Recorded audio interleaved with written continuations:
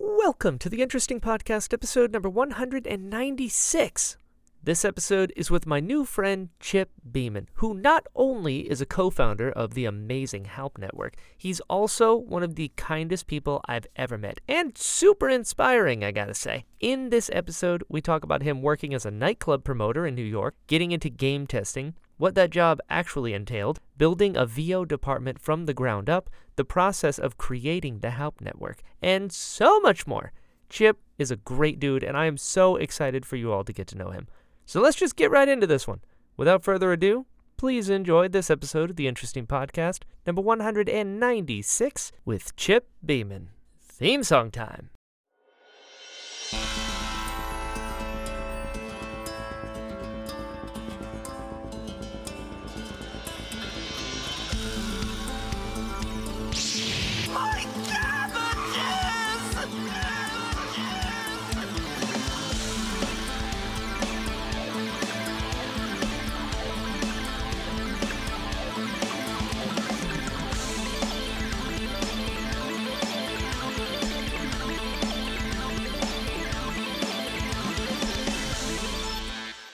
How's your day going? Good overall?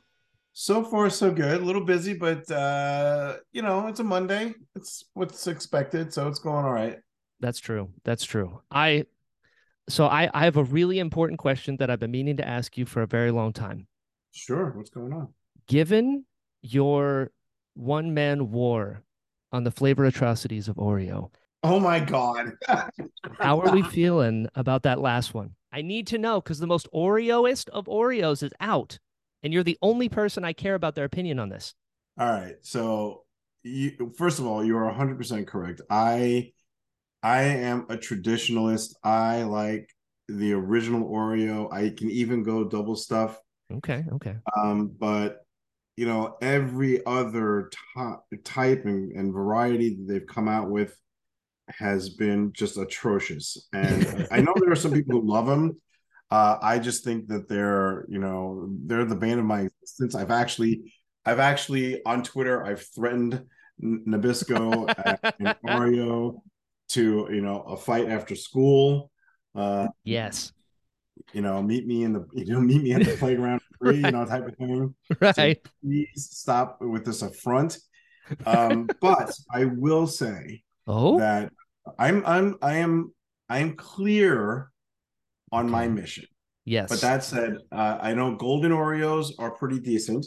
Okay. And then yes, you're right. I did have the most Oreo, which is the one that came out recently. Mm-hmm. And it is not bad. It's bad. not. Okay. It's not bad.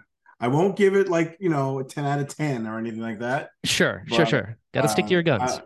Yeah. I'm not going to let them have the satisfaction. Right. But it's not a bad Oreo. And I know that some of the other ones aren't bad either, but cherry cola Oreos, that's horrible. There was a candy corn Oreo that was horrible. Ooh. There was a lemon lime and a watermelon. Those were horrible. Oh no. So I'm just I'm just like, just stop doing that. Just stop it. You're killing it. It's killing me. Okay, so where does not bad rank against decent? So like the most Oreo versus the golden Oreos, where we at? I would put golden Oreos ahead of the not bad Oreos. Interesting. The most Oreos, yeah.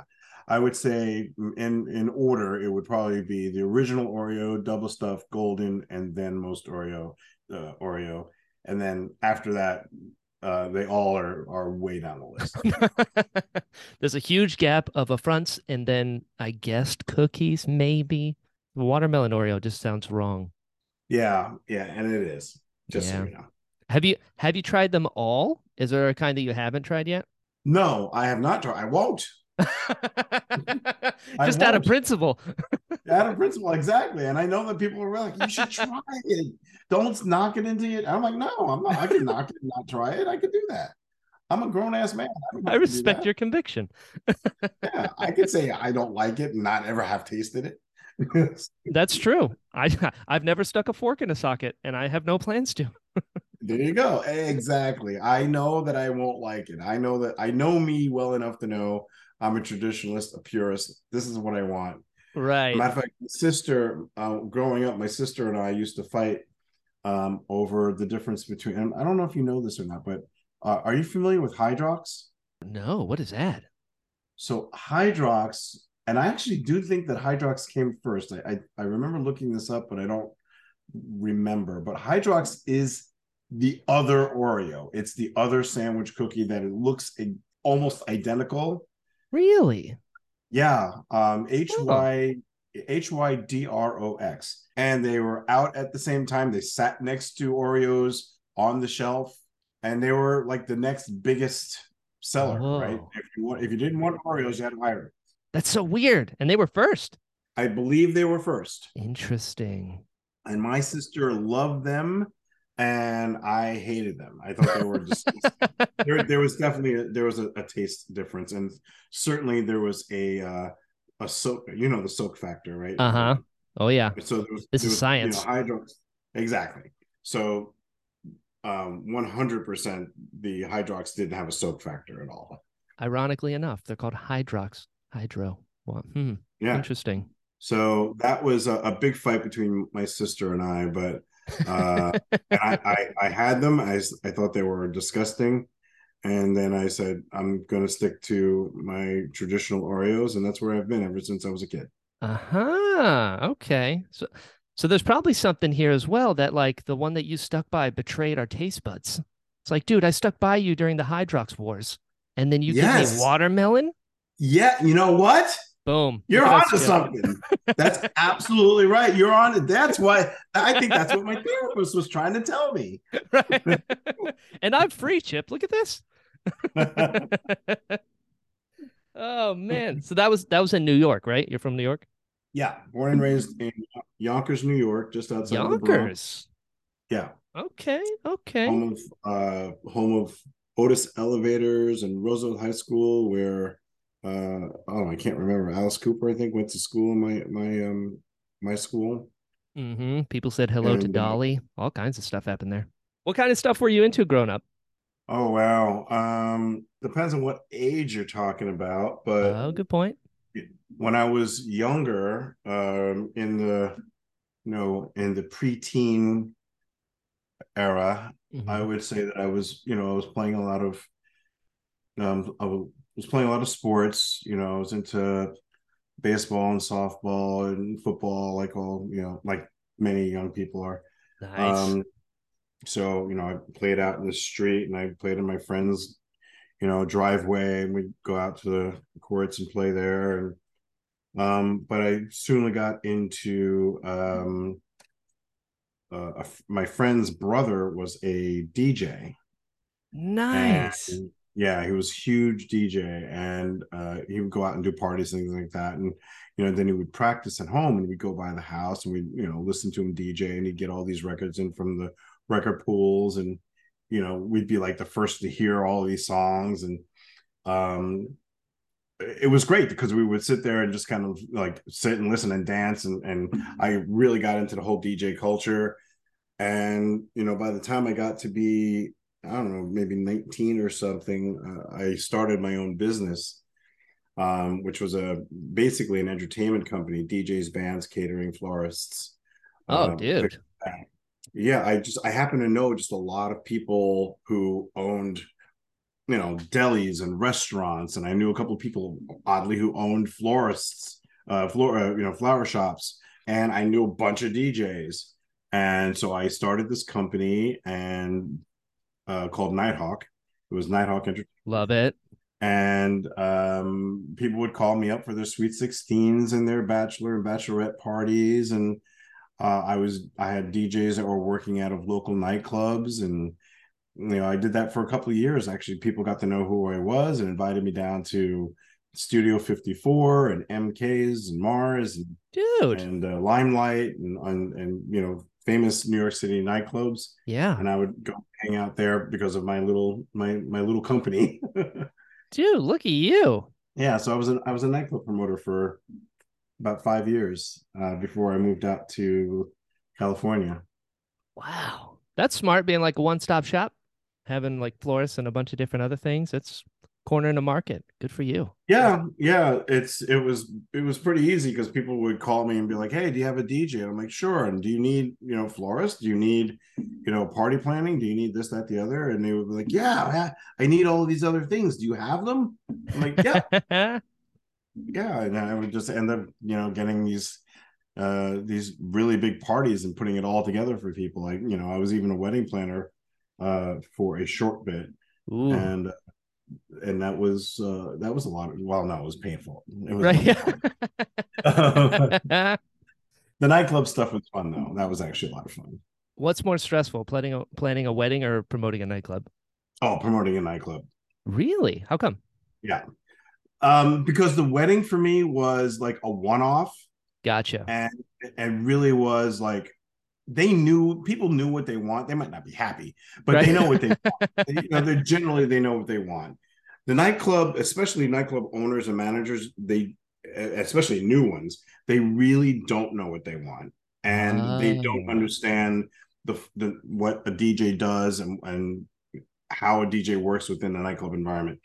So, for instance, a DJ will move, and you won't see this necessarily in the club, but you'll see it at a wedding, Hmm. oddly enough. But a Right. DJ will move people on and off the dance floor, right? They're paying attention to what people are dancing to and what they're interested in, and they'll move people off the floor and back onto the floor. And in a nightclub, the idea is to keep people moving back and forth. You want people on the dance floor for Oh. a while, and then you want them to get off the floor because you need to go to the bar.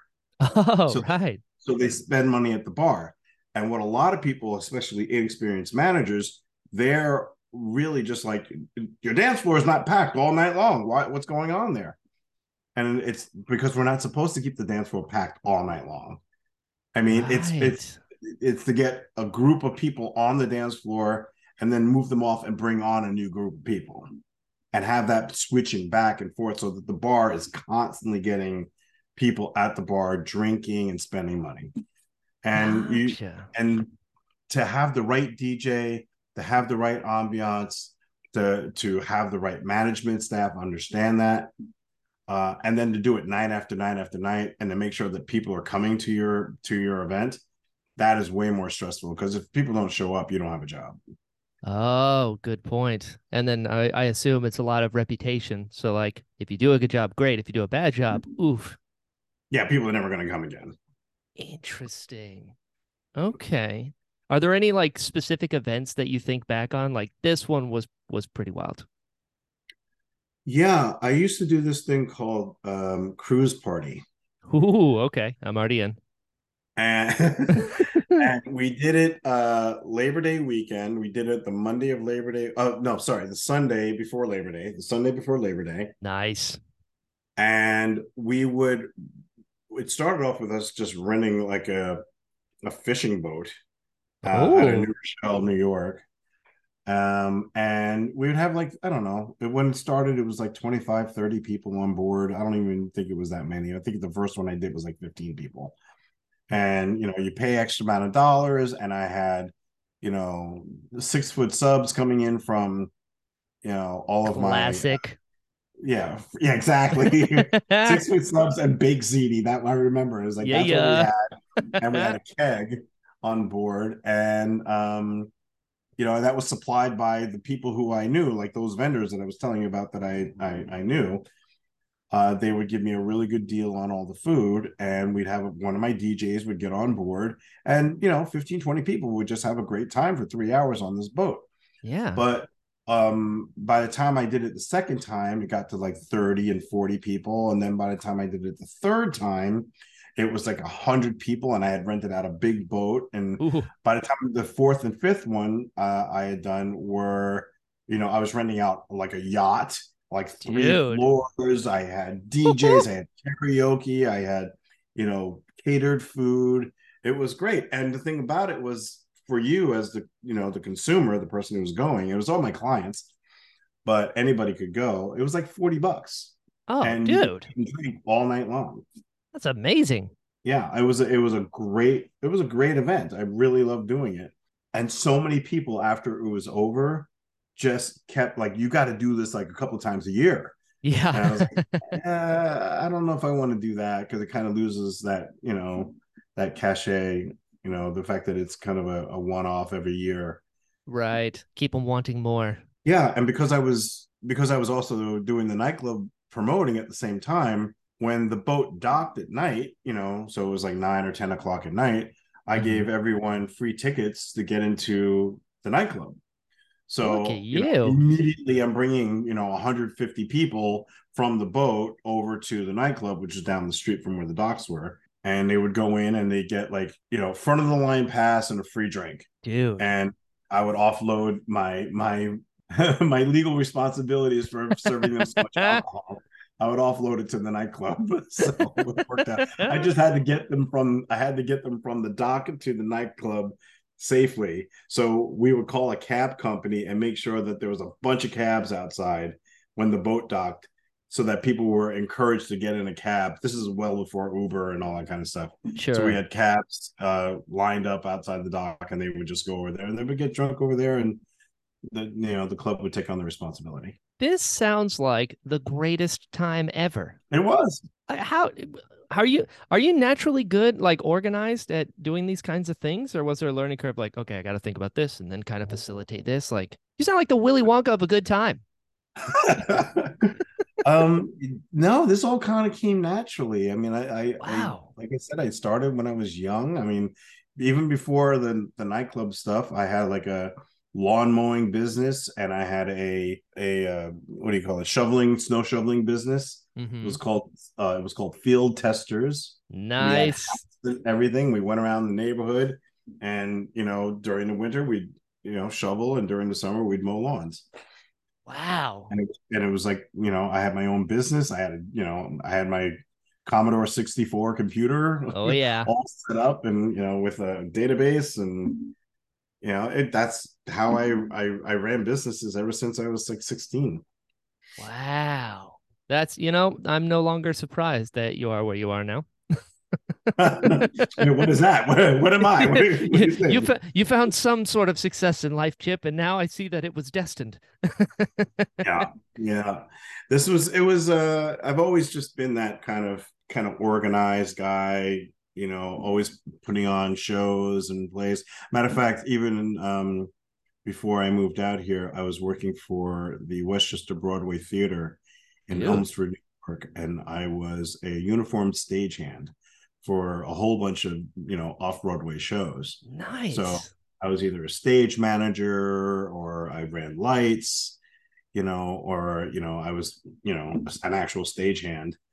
And my job was to make sure the actors got out on stage, and I set pieces, and I ran curtains, and did dry ice and fog, and that whole, I always liked behind the scenes. I never really liked being out in front. Hmm. Like, I don't want to be on stage. I don't like giving speeches and stuff like that. I like being one of the key people behind the scenes. Yeah. The backbone of the productions. Yeah, yeah. Did you ever think about opening your own club? Or were you like, oof, that's too much? Many times. As a matter of Yeah. fact, some people, I had a conversation very recently where someone asked me, um they asked me, if I wasn't doing what I'm doing now, what would I be doing? And I said, I'd probably be running a nightclub. Yeah. What would you call it? Yeah. I don't know anymore, because I knew the names that I had back in the day were stupid. So I remember I was living in Yonkers, and one of my best friends, her name was Patty, Hmm. and we were going to call our nightclub, because she was going to do it with me. Pie in the sky, dreaming stuff. Uh-huh. But we were going to call it CCPs, for Okay. chocolate chip patties. I like That's that. That could be Yeah, that worse. was yeah, it was, and no one would know that that's what it stood for, but chocolate chip patties is where I was coming from. Okay. And then I told her I was moving up to California, Hmm. and she says, I'll come out there, and we'll call the nightclub Aftershock, or we'll call it Tremors, Ooh, something yeah. like that. thinking of the whole earthquake thing, and I was like, back then I thought that was a brilliant name. Now I think it's stupid. Aftershock could still work. That's not bad. There's already a club called Aftershock, or at least there Ah, was. okay. Yeah, So we have to fight them. yeah. After school at 3 o'clock. Yeah, exactly. You and Oreos. We'll see you there. Yeah, exactly. But yeah, I don't know what I would call it now, and certainly my thoughts about what the nightclub would be are way different than when I was younger in my 20s. Sure. More or less boats now. Oh, very less boats. Yeah, I think the nightclub I would do now would be much more. I mean, I think there would be like a high energy night, but I think it would be much more of a lounge type Oh, I of like that. feeling. Yeah, much more relaxed, people chilling out, having really good drinks, really good food. Not necessarily that it's a restaurant, but some food. Yeah, a But little bit of bacon, maybe. Do I know you, Chip, or do I know you? dude, did you just like scour my my Dude, social media? did nobody warn you about the level of research I do on these things? Wow, wow, okay. I'm here for I you. knew bacon. I knew bacon was coming up. I just didn't know when. Got to seize your moment. When did you move to LA then? I moved out to LA in uh, May of 1995. Wow. Had you been before? Yeah, I visited many times. I have family out here, Okay, cousins out cool. here.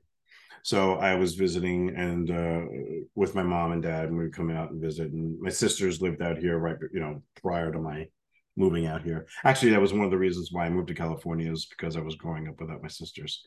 Ah, that'll do it. So we're a very close family. So I made it. I was living back in New York with my mom. I made a deal with her that basically said, "Hey, look, I'm not going to stay. I'm not going to stay in this house forever. So I'm Right. gonna move out to California for a year and see if I like it. If I do, I'll give you a call and ask you if you want to come. And if you say yes, I'll come back here. We'll move you out, and we'll all be together in California. If you say no, I will come back because I'm not going to let you stay in New York by yourself. Mm-hmm. I just won't come back to the house, but I will come back to New York and live nearby and take care of you. And Yeah. then a year and a month later, I called my mom. That's exactly what I did. And I said, "Hey, you want to come?" And she said yes. So I Oh, went I back love and that. sold the house, and we all lived within 5 minutes of each other out in LA. That's so special. Family, man. Mm. Very close knit family even today. I mean, my mom's gone, my dad's gone, Mm-hmm. but me and my two sisters and I, we have sibling day. Matter of fact, we just planned it for March 5th. Oh, We do cool. sibling day 4 times a year where it's just the three of us, nobody else, no husbands or wives or kids or nobody else, just the three of us get together. We spend the day together doing whatever we want. We can go to the movies, we can just hang out and talk, we can whatever, but it's all about us just being close. Ah, that's so important, It is. especially because everyone's living your own lives. It gets complicated and everyone's busy to intentionally make time to continue that relationship. That's so cool. That's exactly what we do. It's so important.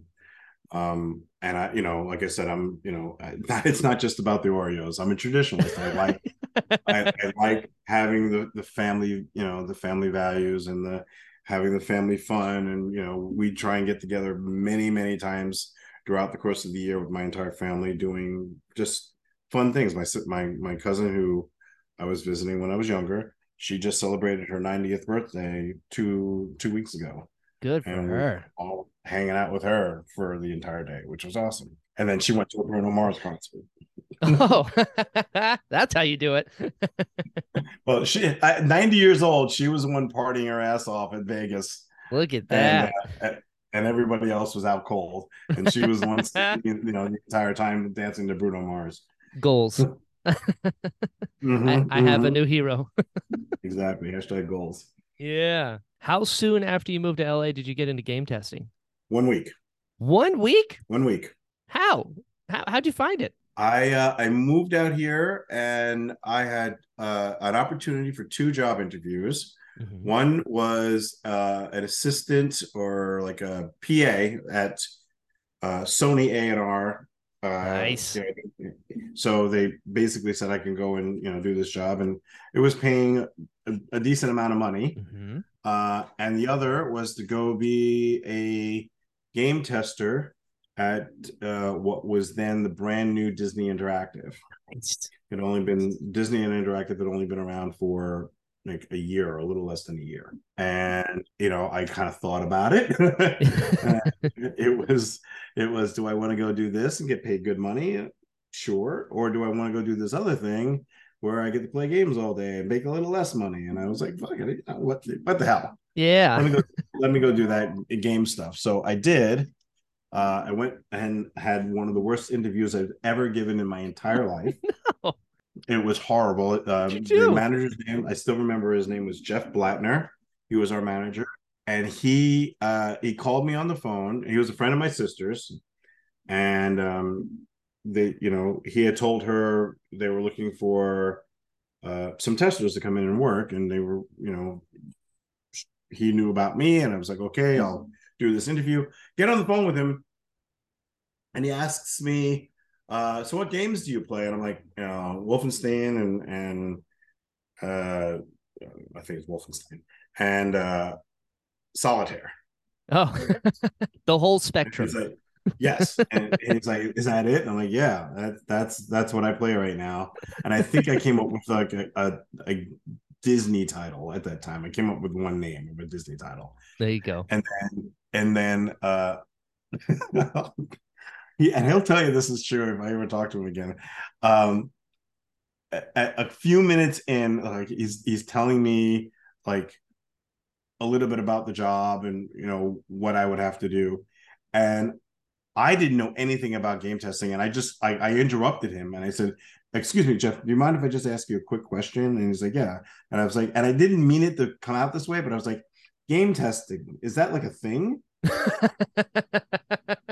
And I'm not and like to know him, to love him, he's very dry, but he basically there was like a long pause to Oh, what no. to me felt like 20 minutes, but there was a long pause of dead silence, and then he just goes, yeah, it is. And I was like, okay. And then he just without missing a beat, he just goes back into his spiel. And he said, "What do you want to make?" And I told him, and he was like, "Okay, well, I've got a bunch of other interviews to do. Well, I'll get back to you." And that was like I don't remember, on a Monday or a Thursday, I can't remember. And then I know that I waited like, oh, it was on like a Thursday. And then the following Monday, I got a phone call from him saying, "All right, can you come in tomorrow?" Oh, And that's how I got into video games, literally. dude. It was a 10-minute interview that was horrible, and and then I got a job. What you didn't know is the next people that he interviewed only labeled board games. That's I do have to find him and ask him what made him pick me. I don't Right? know Yeah. what it How was. bad were the other candidates? Just Yeah, so how I bad was know. everybody else? It's like because like I asked him at one point, "You didn't give me this job because my sister," and he's like, "No, absolutely, I did not do that." He was very adamant about that. Yeah, that's good. But I didn't ask him, why did you pick me? We got to get to the bottom of this. What was the first game you ever worked on? First game I ever worked on was a game called Maui Mallard. Oh, with Donald as like a ninja. That's it. That was my Yes. game. That Oh, was that was my game, and I will tell you, to this day, I haven't played it in a long time, but to this day, I still love that game. It's yeah, probably one it's of my cool. favorite games. It was a fun game. It had incredible music done by Michael Giacchino. I mean, like Grammy Legend. Award winning Michael Giacchino. Mm-hmm. Uh, like seriously, just an absolutely just an absolute blast to play. And even though I was a tester, and you have to kind of beat the game to death, Sure. I just enjoyed it. I just enjoyed it even after doing that. And that was so I started in May. I think I started on May 8th was my first day. And then somewhere towards the end of May, I was at E3 showing the game to Michael Eisner. And Dude. and the people like, the head of Toys R Us and Walmart sales and shit like that. Ooh. I was like sitting in front of all these like executives and playing this game on the floor and explaining everything about it. Just like 3 weeks later. Whoa. It's crazy. How much of the game do you play when you're testing it? It's got to be little chunks, right? Yeah, it's little chunks. Yeah. I mean, ultimately in the end, before it leaves test, I usually do playthroughs. Okay. So I'm playing from start to finish, just for fun. Yeah. But in the beginning, I mean, you're playing 1/10 of one level. You're playing, you Ooh. know, so if you're thinking about if you think about like Donkey Kong, Uh-huh. and if you think about the arcade game Donkey Kong, where you have the levels, and Donkey Kong's at the top and Mario's at the bottom. I'm playing that first level, just that very, very bottom play. That's it. Just jumping Gotcha. around left and right, jumping over a barrel. That's it. That's all I'm doing until a week later or 2 weeks later or whatever, and then I move up and play the next level. The next girder that's there that falls, until and we're all assigned different areas, but we're kind of playing through that way. So you're only playing a little piece of it just to make sure that the music doesn't glitch, and you don't jump off the screen, and the pixels are all stay there, and there's no occlusion, and you're just writing bug report after bug report and seeing it, hopefully that they fix it. Gotcha. What did you find was like the most common way that games would break? I wouldn't say that I wouldn't say that a lot of times the game would break. I mean, sometimes there was just programming problems and it would Oh, straight okay. up crash. Uh-huh. Uh, but usually it had to do with what your character could do or couldn't do. So, if, Gotcha. for instance, if you had to jump over a barrel, but your character doesn't jump that high. Like every time the barrel, Oh, like okay. you couldn't get over the barrel. It's like stuff like that, occlusion and problems like that, or you know to get to a certain area, you need to have some sort of super jump. So you need to tell them there's no way that you're going to be able to jump and make that. It's just too hard for anybody who's on the first level. Right. So it's usually a lot of conversation back and forth with the lead tester and the associate producers and producers and the designers, who are like, we intended it to we intended for it to be that hard. Right. And Okay. then and they'll just tell us that we don't know how to play it. And I'm Right. like, You get a note back, get better at the game. Smiley face. yeah, that happened a lot actually. What is the difference between a tester and a lead tester? Basically, you're the ones who are responsible for doling out the assignments to the other. Well, I should say this is how it was in Right, 1995. yeah. Fair. That's fair. But that the lead tester was the one who was really writing up the bugs, checking to make sure that they were valid, giving the information over to the associate producers and producers, discussing it and making sure that there was an understanding of what the bugs were about, and then getting feedback from the associate producers or the developer or publisher, getting that information back over to the test team to make sure that they understood whether or not it was intentional or not, and then kind of having that kind of back and forth to make sure that everyone's on the same page, whether or not this is going to be fixed or not. And then when the new build comes in, it's kind of up to the tester and the lead tester to be like, hey, did this get fixed? Let's go back through all the bugs that you wrote and make sure that we either close them out or, update them or say it's still there. So that's kind of the lead tester versus the regular tester. They're the grunt work, right? They're the ones who are sitting Hmm. there all day, all night, just playing and playing and playing and playing and putting in bugs. Gotcha. See, another bit of a surprisingly organizational job. Hmm. Yeah, I became a lead tester 3 months after I started. Dude. And 9 months after, they offered me a role as a associate producer, which I turned down. Oh, how come? Uh, this was a new field for me, and I basically didn't feel like I knew enough about the industry and uh, what I was doing in QA to really be a good producer. Gotcha. That's actually very forward thinking of you. Like knowing yourself well enough to be like, I want to do this correctly. Yeah, I thought so. Yeah. Everyone else thought I could. Everyone else thought I was crazy. I was like, "That's more money. You'd be out of here, man. Go there where they're making the good money." Like, I'm just not ready for it. I don't think I know enough. So I stuck around. I worked on a little bit on Gargoyles and Toy Story, and it's all Disney titles, and Maui, and Sure. one or two others, Pinocchio, and then finally I went over at about the year mark. I think I went over it like 11 months or something like after I started with the company, and I became an associate producer working on a game called The Rock. Oh, sweet. It was it was a game based off of the movie with Nicolas Cage and Ed Harris, and that was wow, that was a colossal waste of money. You got to have those to even out. Yeah, I mean Disney was making it, money hand over fist at the time, and they were just investing so much money into this one project, and it just did not pan out. It was, it never saw the light of day. I mean, I think they ended up all right. Yeah, they're all right. They're doing just fine.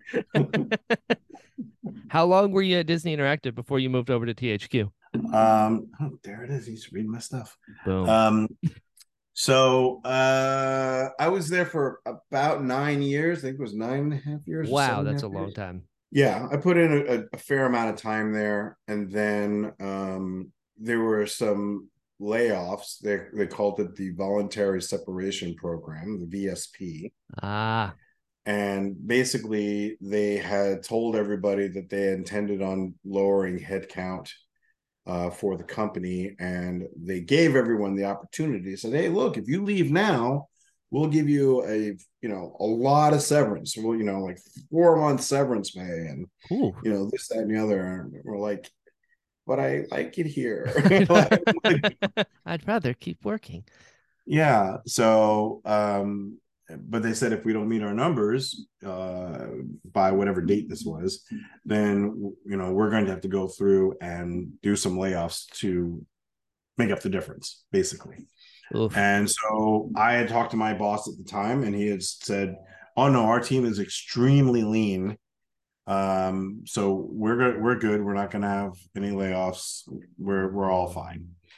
And 3 months later, that information changed without us all knowing. Oh no. So Disney didn't make their numbers for their layoffs, and they ended up going through and doing layoffs. And 50 people were laid off out of my division, and I was one of them. Goodness gracious. Well, you got a lot of experience to go to the next boat then, at least. Yeah, a matter of fact, going over to THQ was pretty easy because I already worked with THQ as a publishing partner when I was at Disney. So Oh, we had been working on a Little Mermaid project, and THQ was a publishing partner on that. And nice. so when the time came and they knew that I was out of work, they asked if I wanted to come work at THQ, and I was like, "Yeah, sure." And Why I not? just yeah, and I took the job, and it was nice. I mean, there was good people over there, and I already knew them. I knew the boss, Carolina Barroza, was fantastic. Cool. Uh, some of the people that I worked with, I'm still, even at Disney, by the way, but some of the people I've worked with over the years, I'm still friends with today. I like those people at Disney, and I like the people at THQ. It's good. It was a good job, working there. That's cool. How long were you at THQ? I was there for 3 years, Okay. just shy of 3 years. Again, same thing. They did a massive cut. I think they went from 108 SKUs down to 46 or something like that. Whoa. They literally cut their workload in half, and they got rid of a lot of people. And again, I got caught up in that one. I mean, it was fine because by the time 3 years had passed, the feeling that I had when I first got there had been waning. Like that kind of camaraderie. I know all you people. It was great. It was nice. And then 3 years later, it felt um, a lot more corporate, and not Hmm. quite as family as it was when we first started. Sure. And so, being laid off from THQ wasn't a hard. Well, financially it was a hardship, but mentally it wasn't. Mentally it was fine. I was good to go. I was happy that I was gone. And I mean, you end up moving up, like managing an entire VO department at Sound Deluxe. Like, you weren't ready to be an associate producer before. Did you feel ready to do this? Yeah, Yeah. yeah, definitely. Uh, so when I went over to Sound Deluxe, Amanda Wyatt, who was Ah, the head of the legend. voiceover, yes, yes, she's spectacular. She was the voiceover manager at the time at Sound Deluxe, and Becky Allen, who was the managing director there. And basically, I had already been doing all of this work for voiceover in the job that I was doing over at Disney and in the job I was doing over at THQ. So I was steeped in this kind of voiceover world. I knew a lot about it, how it was run, what I needed to do with the studios, and you know, prepping the paperwork and everything I needed to do with the actors.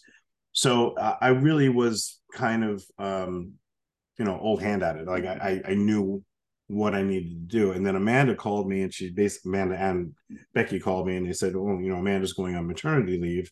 Do you want to come in and take over this job for a little while until she comes back?" I was like, "Sure." So that was like in July of that year. And I went in and I started working. And around October, Amanda called me. She goes, "Hey, look, here's the thing. I'm not coming back. If you want the job, I'm sure that Becky will keep you on as full time." So I ended up Nice. staying at Sound Deluxe for 9.5 years. So Ooh, thinking back to your earlier question, Disney was 7 years, and it was um, it was Sound Deluxe that was 9.5 years. goodness gracious. Still a good chunk of time. You must have liked it. I did. I did. I learned a lot while I was there. I have met some amazing people, like a lot of the voice actors who are working today. I was there on their early days. It was great. I knew, That's cool. it's Nolan North and Andrew Oh, Cascino and you dude. know, Tara Platt and all these Incredible. fantastic fantastic actors who were either just starting out or were brand new. And my studio was one of the first jobs they'd ever done, and we learned together. And I loved like sitting with Yuri Lowenthal in my office. He'd come in and we'd just sit in my office for Love him. 45 minutes before and after a session, and we would just chat. Like, I love that job. That was a fantastic job, and I kind of miss it. How far at that job, how far into the pipeline is the game when you guys get it? Depending on the studio, but I would say that the vast majority of times when we get the project, the game is pretty close to done.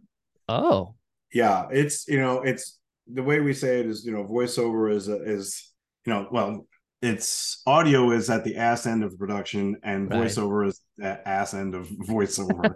Voiceover is at the ass end of audio. So we're at the very end of the line, right? Got it. We're the last things that they're putting into the game. So what ends up happening is, they have a deadline for marketing or release or alpha or whatever it might be. And, they'll call us, 5 months before, and they're like, "Hey, we want to do some recording with you next month." I'm like, "Great." And then, the next month comes and they're like, "We're not ready yet." And the next month comes and we're not ready yet. And, we get to, 2 months out, and they're like, we're going to get started, but we got to get it all done in a week Oh, God. because, our deadlines are not moving. Right. We got very used to working under the gun, being the red phone to pretty much everybody. They call us and they'd be like, "Hey, I need to get this thing done, tomorrow. Can you help us out?" I'm like, "Sure." Like, no You're like, I've been a club owner. I can do this. problem. Yeah, people would just they would call us, and we were always at the end of production, and it was always deadlines that couldn't move, so we always had to work under the gun. And that was kind of our almost kind of like our claim to fame, is like, we can get it done. Just give me a call, we can get it done. I mean, that's a good reputation to have. You're the one that saves things. Yeah, I mean, the beauty of it is that we had built up such a reputation with all of the agents in the area and local studios that we were working with, as opposed to, and that's still our mantra. We don't need to compete with everybody. We can make friends with other studios and Yeah. work with one another. So that's what we ended up doing when we were booked. We wouldn't say no to somebody. We'd say, look, we can give you the work, and we have a relationship with the studio down the street. We'll help you out. We'll get you in. We'll do all the negotiations. We'll get you a good price, and you can still get your stuff done. And you don't have to start over by looking around for another studio and paying top dollar. You just come to us. Man, had the process changed at all, being that like technology rapidly changes? Well, yeah, I mean, overall, the basics haven't really changed too much. Mm-hmm. Certainly as technology has gotten more sophisticated, and our clientele have become more sophisticated in what they want to do. We've had to take into account things like motion capture and facial capture, and Mm-hmm. going out to a studio versus doing everything in our studio. We've had to take all that kind of stuff, kind of roll it into the process. But overall, it's really, it's the same bullet points on how to get production done, how to get voiceover done for a video game. I would say that some things have changed here and there, but not that much. I would say nothing's changed, but I can't point to any one specific thing and be like, yeah, that's Sure. totally, yeah, It's all incremental. yeah. How long were you at Formosa before branching out to Formosa Interactive? Well, Formosa Interactive are the same. They didn't start out the same though, right? What did one branch off into the other? No, no. The way it worked was Oh. that so Soundalux started tanking around 2013, Mm-hmm. and I saw the writing on the wall. My partner and I, Julia, Amazing. said it's time to go. Yeah, Julia's. Another legend. Yeah, I bow down to her. She is just. I Ditto. couldn't have asked for a better partner ever. I bet. She's just insane, insane. If A titan. Yeah, she really is. She's written a book. She's just a casting director. Her mind she's incredible to watch work. Really, and I'm not saying enough about her. I really am not. I hired her, and she was working for me and voiceover, and then she went over to sound design over at Soundalux, and then we saw everything that was happening in Soundalux, and we just knew that the end was nigh. So we were like, all right, it's time to go. And the former president of Soundalux had decided that he was going to go over to what was first Technicolor, then he left Technicolor and he formed Formosa. Aha. And so when he went over there, it was him and like two or three other people. And I gave him a call and I basically said, hey, look, here's the situation. I've got this voiceover department where you used to Yeah. work. And I've got staff, I've got clients, I've got a lease that's going to go up on this particular building that we were leasing, and that lease is going to be free. If you want to pick it up, we can just continue working. Yeah. And we had a couple of meetings, and we decided that we were going to do it. And I joined, and we formed Formosa Interactive. So he Oh. was Formosa Group, which was basically him and the three other people were Formosa Features. And then I went over as employee, Julia and I went over as employee 1 and 2 of Formosa Interactive. Dude.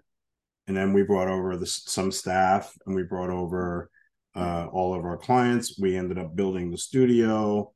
And within a couple of months, I think we went over in February or something. Oh no, March. I know exactly when we went over. We went over in end of February, and then we were up and running and able to record in, I think, like May 12th or something like that. Wow.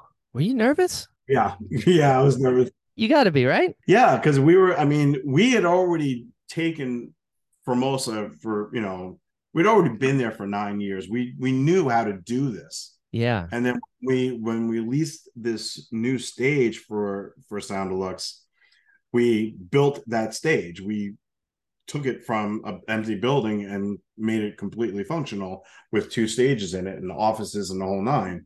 So we had only done it a year before. Ooh. And our Sound Deluxe, new bosses had decided they were going to let the lease go. And that's when we decided we were going to leave and go over to Formosa. And when I went over to Formosa, I was like, well, we just did this like 11 months ago. Yeah. We literally, like the studio is still there, and they wouldn't let us have, Santalux wouldn't let us have all the equipment and everything that was in there, even though we offered to buy it. So they cleared out everything, all of the equipment, all of the speakers, Ooh. all like everything, and I still have my paperwork Oh, for and my Excel sheets. So we literally took out the Excel sheets and we're like, rebuy, rebuy, rebuy, rebuy, and we boom. and we bought everything. 90% of it we just bought again. Get it. And 2 months later, we were up and running. But I was still nervous because I had to worry about whether or not our clients were going to come over to Formosa or not. Oh, good point. Because everyone had contracts with, we had contracts, they had contracts with Sound Deluxe. Right. And, there was a worry about, like, can they actually come over to Formosa? Do they have the ability to actually make those changes? And in some cases, no. Like Sony was one of the last ones to come over because they had a contract with Sound Deluxe, and Sound Deluxe was still functioning, and they Gotcha. didn't, they didn't want to change things up. Ultimately, in the end, once we started working, I mean, I think from like February through like June or July, Julia and I were like, I hope to God this works. Yeah, We were, I bet.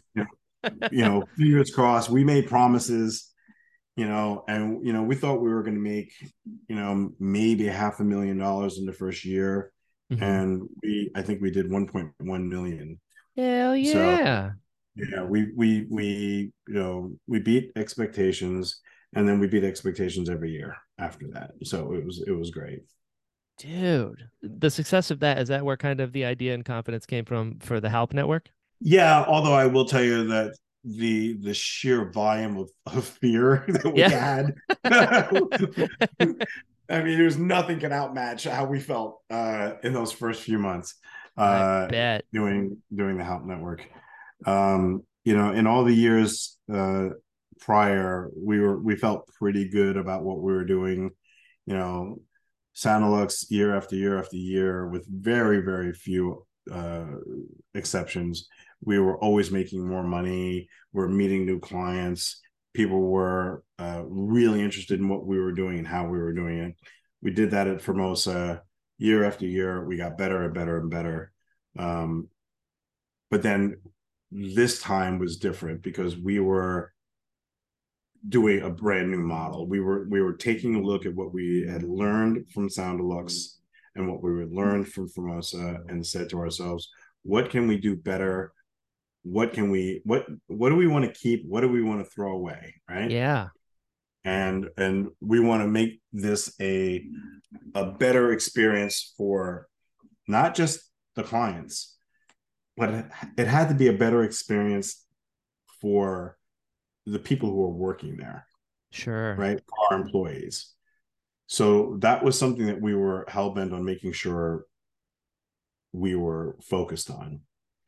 There's something about going to a job, day after day after day, and you are absolutely just hating it, Oh, for sure. That affects your right? soul. Right? Exactly. And if you're not enjoying the day to day, then why are you doing this, right? This, especially if it's a field that you feel like you want to be in, but you're Yeah. still enjoying it, right? This is like, if an engineer is not enjoying being an engineer, then why be an engineer? Well, because I Agreed. like being an engineer. I just don't like being an engineer here, Yeah. right?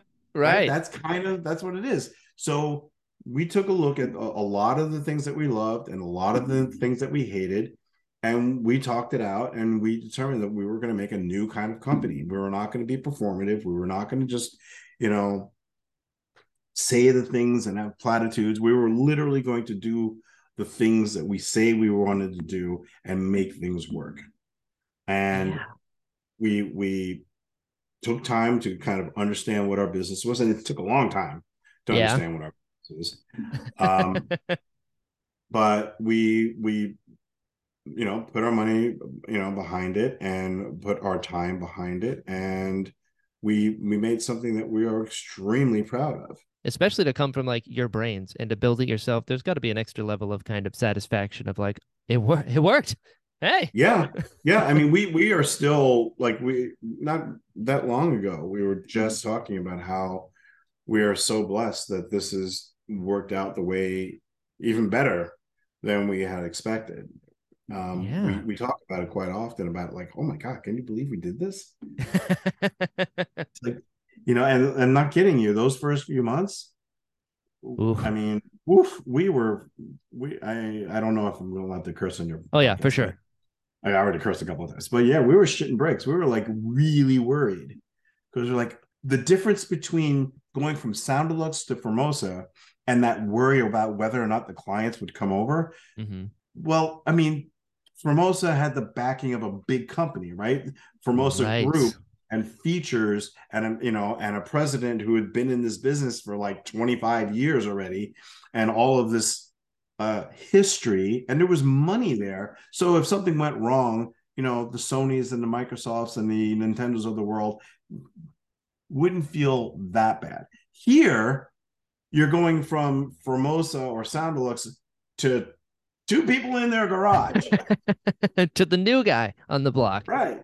New guy Yeah. on the block who's gotten, aside from our individual history, we didn't have a studio. We didn't want a studio. We decided that we were now that was kind of, Smart. Cut costs. yeah, we're going to cut costs. We're not going to have overhead.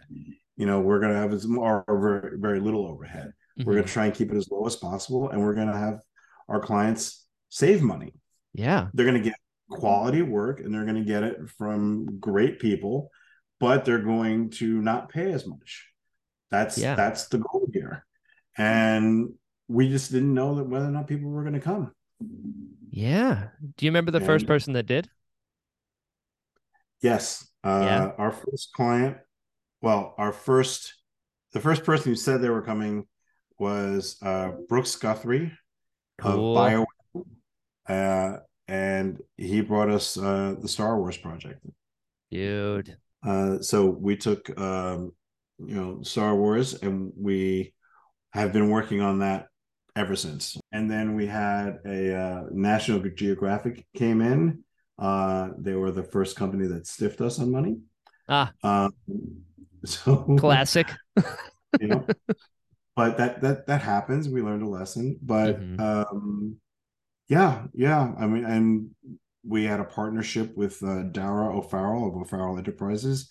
He was a Cool. signatory for Interactive, and he gave us a break. He gave us a loan so that we can, buy all the things that we needed to buy and computers and stuff like that.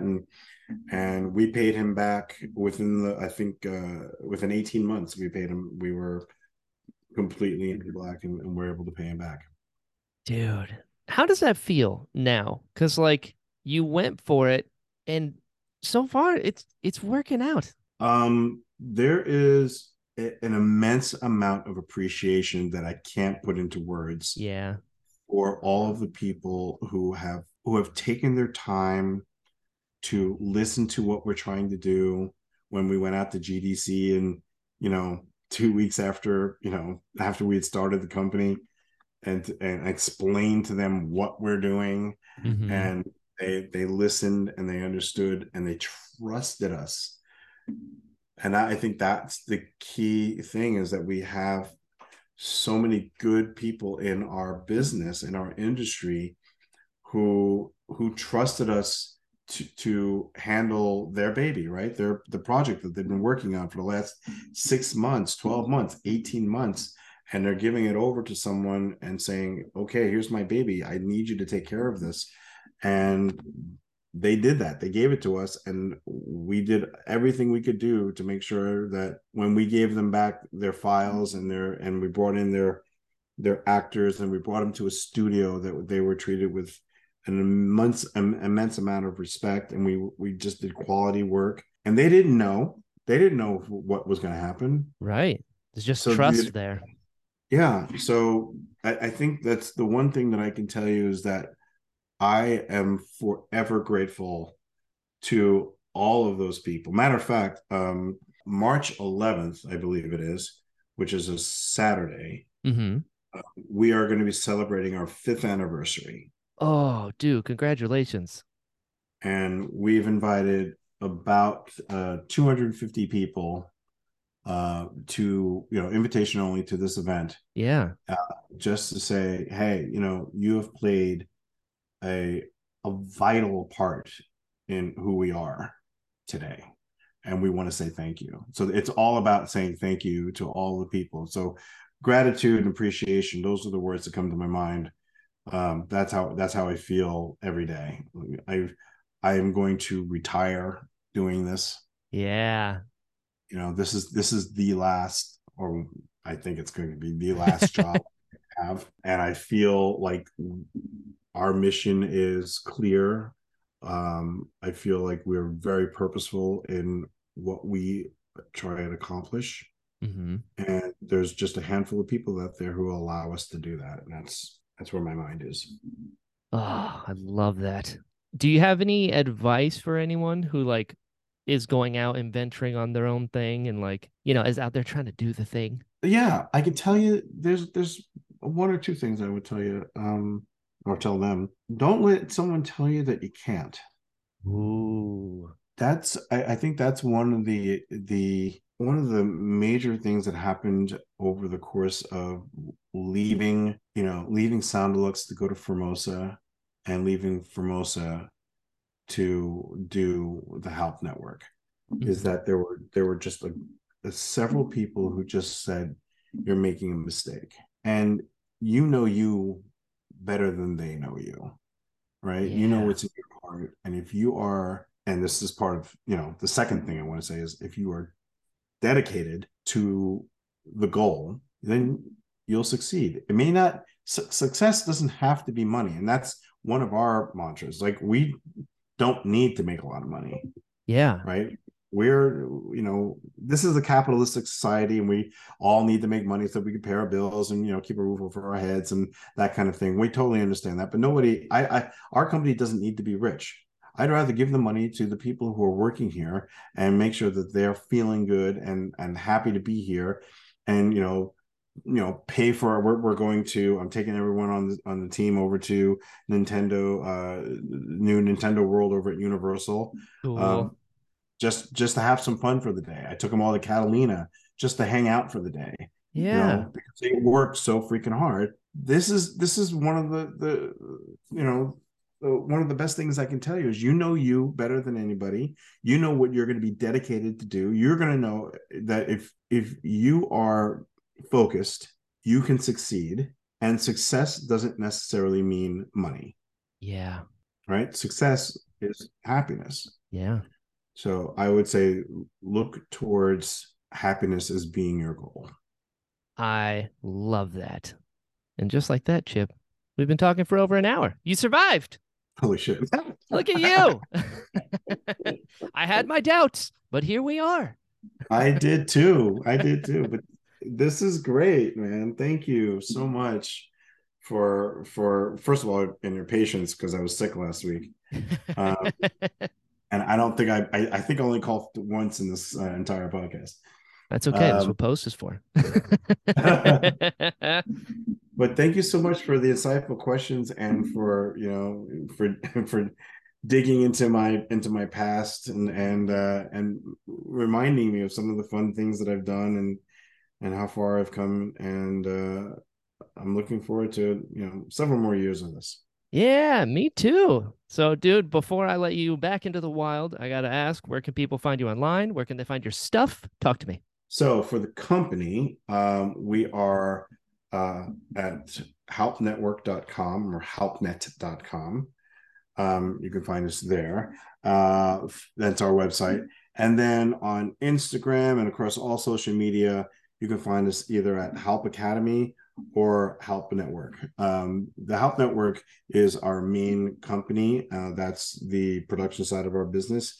And Help Academy is the education side of our business, where we actually do panels and classes and workshops and things like that.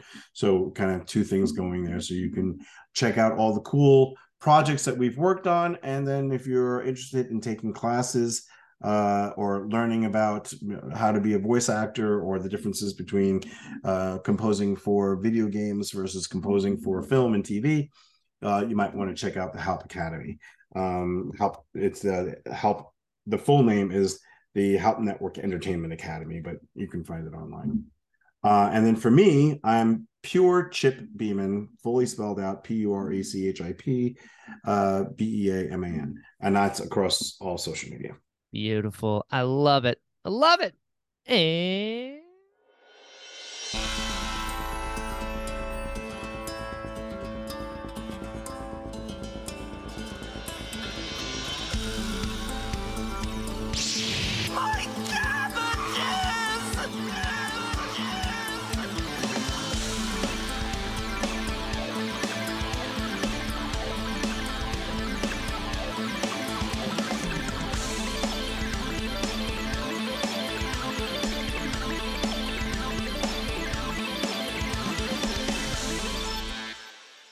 hello, friends. Thank you so much for listening to this episode of the Interesting Podcast. If you'd like to follow the show, it's at Pod of Interest on Twitter and Instagram. If you'd like to follow me, I'm at Jedi Brian on all social media sites. You can also find me at brianbalance.com. There you'll find my demos, short films, and a bunch of other really fun stuff. If you enjoyed this episode, please share it and tell your friends. A good rating or review always helps and is greatly appreciated. Let the people know we've got some cool stuff going on over here. Speaking of cool stuff, we now have merch. Just search The Interesting Podcast on tpublic.com to pick you up some sweet gear. Also, I've made a Patreon, so if you'd like to support the show more directly and get early releases of the show, you now have that option over at patreon.com/JediBrian. On that note, special thanks to Daryl, Daz, Ben, and Chris. Your support means so much to me, and I can't tell you how much I appreciate it. So until next time, be well.